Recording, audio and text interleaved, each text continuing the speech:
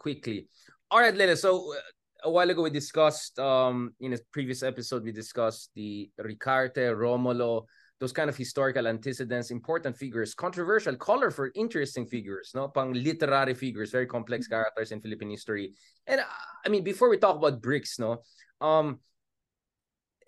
to be honest, how do you feel when you see like Filipino figures really holding it at the highest levels of discussing the emerging global order, right? In a sense, don't you feel we should have the same thing?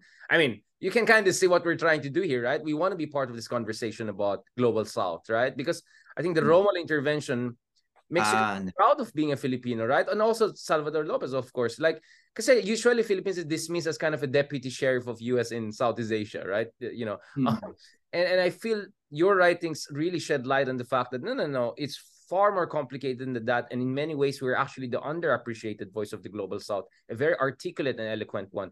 Napa-proud ka ba? Ako, I mean, again, I'm also morally ambivalent on Romulo compared to Salvador Lopez. I think we stand on the same moral plane here.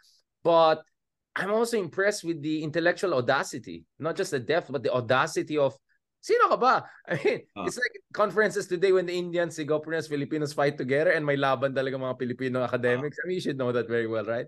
What do you feel about it when you were writing about this? Ayun, yung meron nga talagang sense na yung Philippines, kahit gaano kahirap siya, it does produce like top-tier intellectuals. I mean, like, you know, we discovered this early on, I think both of us, because parang yung Pilipinas, its universities are underfunded, whatever, like mahirap siya na bansa. Pero pag linabas mo, linagay mo sa Asian Debating Championships, kakainin natin ang boyang Singapore, di ba? Kakainin natin ang boyang Malaysia, right? Oh, well, you know, they can compete with us, but you know, we're always going to be ahead. We're going to be ahead of them. You know, we're even better than the Indians in terms of debating. So, and Romulo actually was kind of well known as a debate coach. He sent a debate team to the United States, and they won against some of the Ivy League schools there. So, meron talagang sense that yung the best Filipino intellectuals, pwede mo talagang tapat sa best intellectuals sa mundo. And you kind of see that, like, lalo na with our DFA in the 50s and 60s with people like Romulo, Ingles, Salvador P. Lopez. Diba si Lopez, for example, you know, when he became chair of the Commission on Human Rights, John Humphrey was one of the drafters of the Universal Declaration of Human Rights. Sabi niya, this Lopez is the greatest chair of the commission we've ever seen, ahead of even Eleanor Roosevelt. You know, that was in Humphrey's diary. And of course, if it's diary, it's probably a bit more honest than a public statement. So, you know, meron talagang pride. Pinoy pride. Do you get that thing from this? I do, but sometimes iniisip ko yung class na yan that kind of distinguishes itself.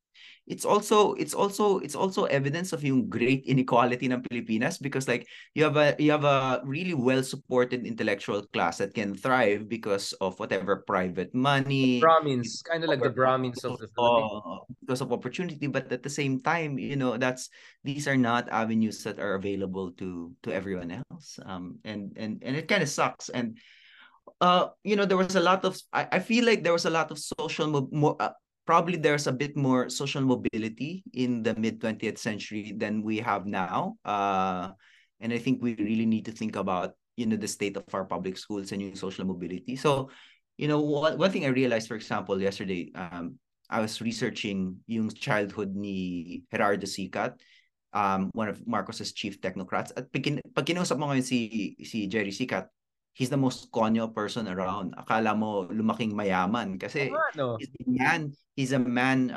associated with the trappings of power, and he's very urbane, very soft-spoken.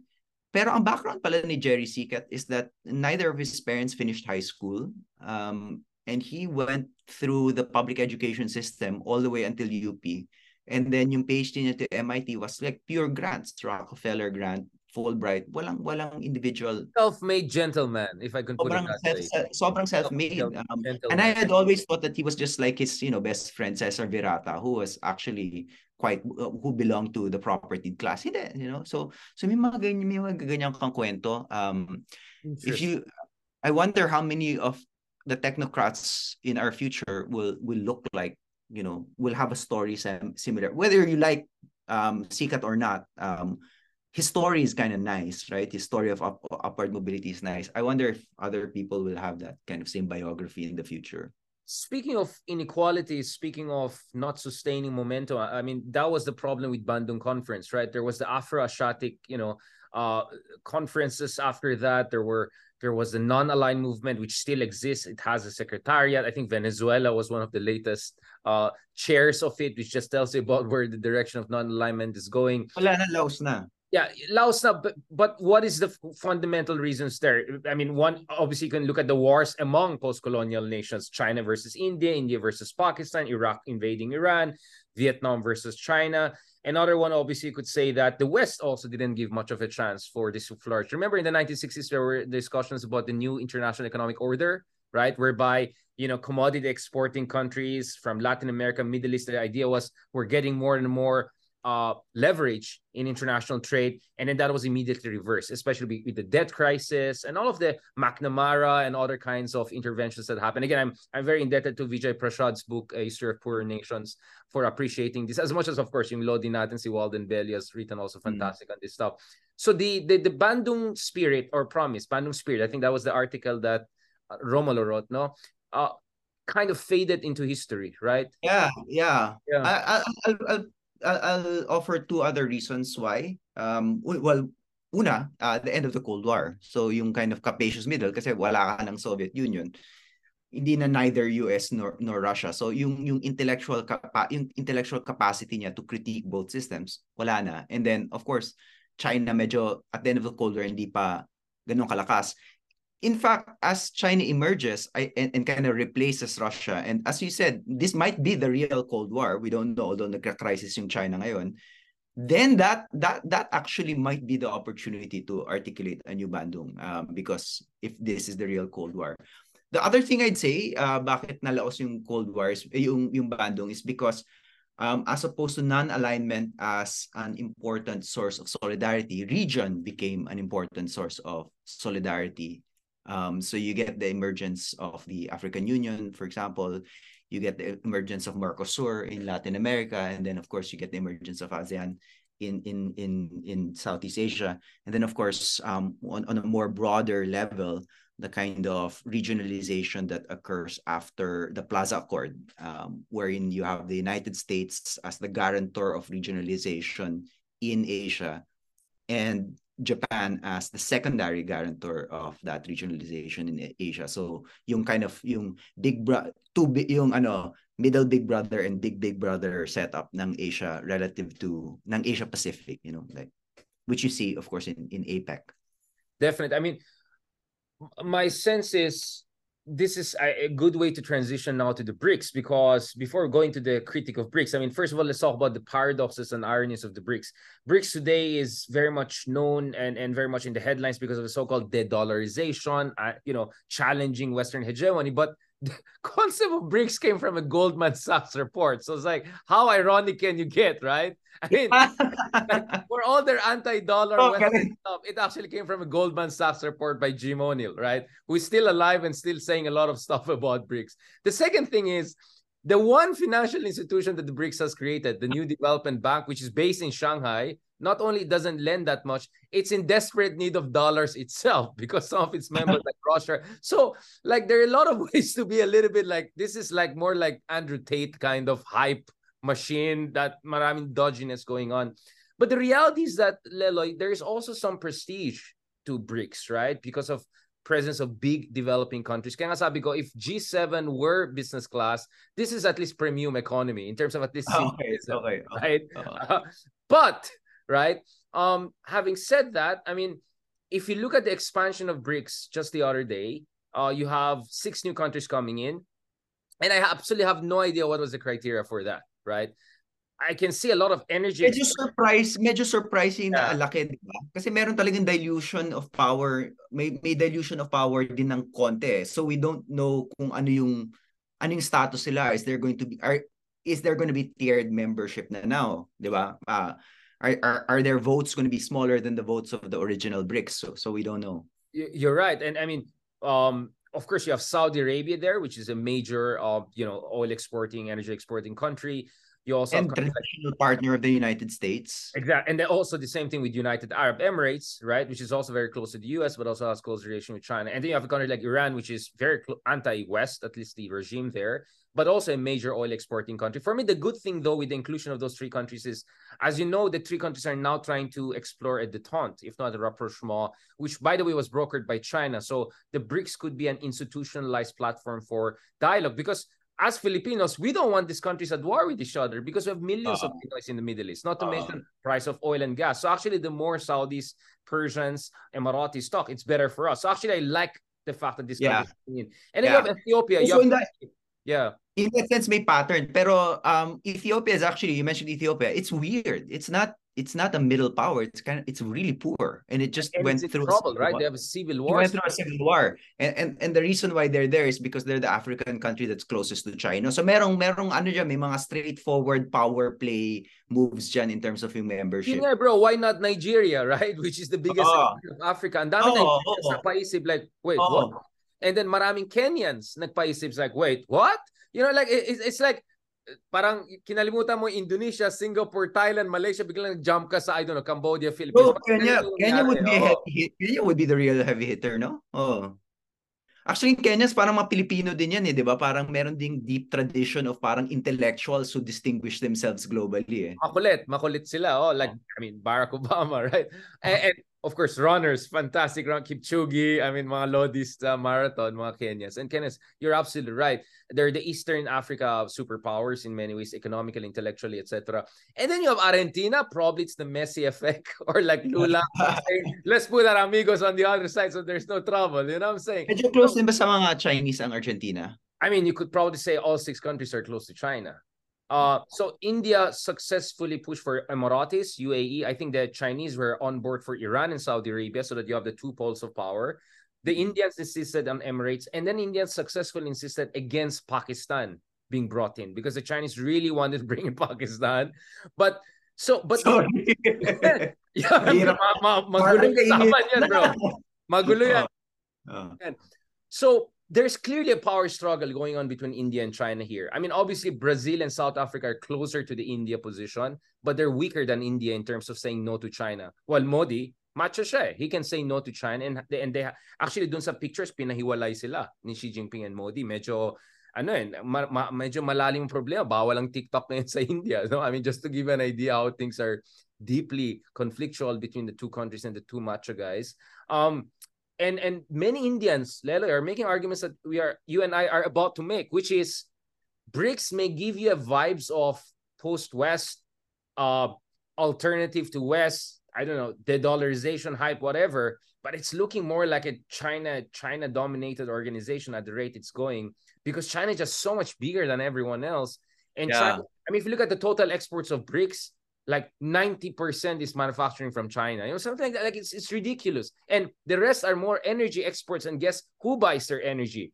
Of Iran, Saudi, Russia, China again. So like, kung India, medyo ilang ka dito eh. Like, what's gonna happen here? So this is what people are not appreciating about the BRICS. Indians are feeling very uncomfortable with where BRICS is going, despite at least getting the Pakistani question right so far, and the Emiratis in. So this is where I agree with some of our Indian friends, Raja Mohan, for instance, to flag some of the fantastic writers there. You can read his works also in Foreign Policy magazine.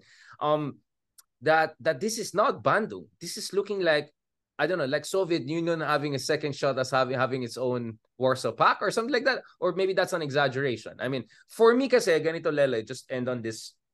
Baka walang mangyari. Ako kasi Leloy, my ideal situation is post-America but not Pax Sinica, right? Essentially a middle power world. That's my ideology. So dun sa mga idiots who are trying to dismiss me as, you know, ng Amerika yan, ganun, like, get out of here. You guys are either not reading or tamad kayo or, well, mahabang usapan yan, bayaran siguro yung mga iba dyan. I am for middle powers of this world. So I like that Iran, Saudi Arabia, Emiratis, Indians, I don't know, Brazilians have more say in international affairs, because I don't want the Americans and all to be gatekeepers forever. They shouldn't have been to begin with. But at the same time, like, this looks like a very China-leaning situation, right? How do you feel about it? I just want to say na my ideal version is like, yeah, maybe middle powers, but actually like a lot of democracies participating in a global order. So And so I would Indonesia still and say Turkey were not in. That's the uh, surprise. Hindi sinamang Indonesia, Turkey. in that world, I think the US would still play a role, but they would play a role equivalent to the role, say, of Japan, Germany, Korea, ganyan. So Australia.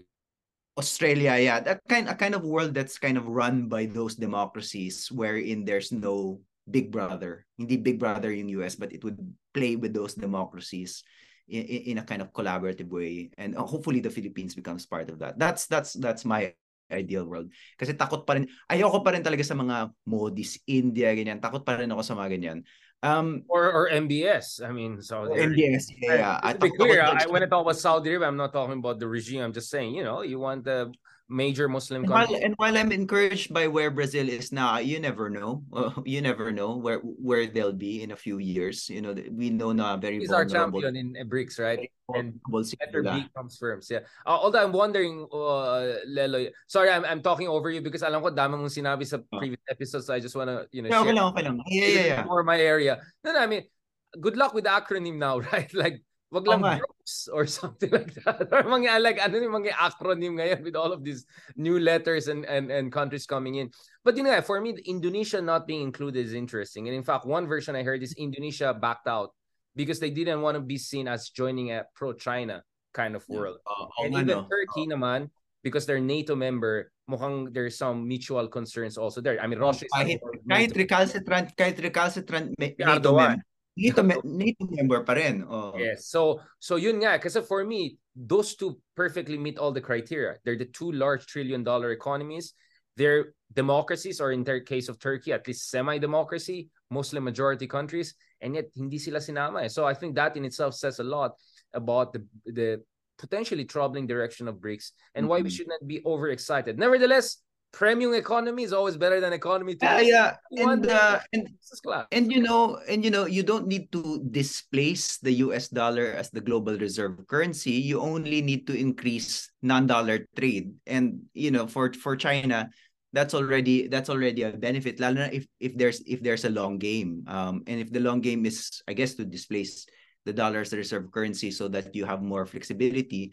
That takes some time naman talaga eh. And if you look at how the dollar displaced the pound sterling, for example, it took a while actually, and there was a time roughly in the 1910s and 1920s, roughly at the time when we were a colony of the US, where sabay siya as a global reserve currency.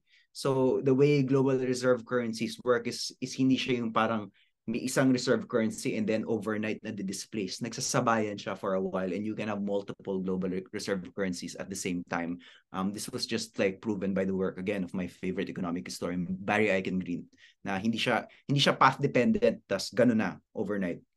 My contingency, my path breaking, drift, my historical drifts. Yeah.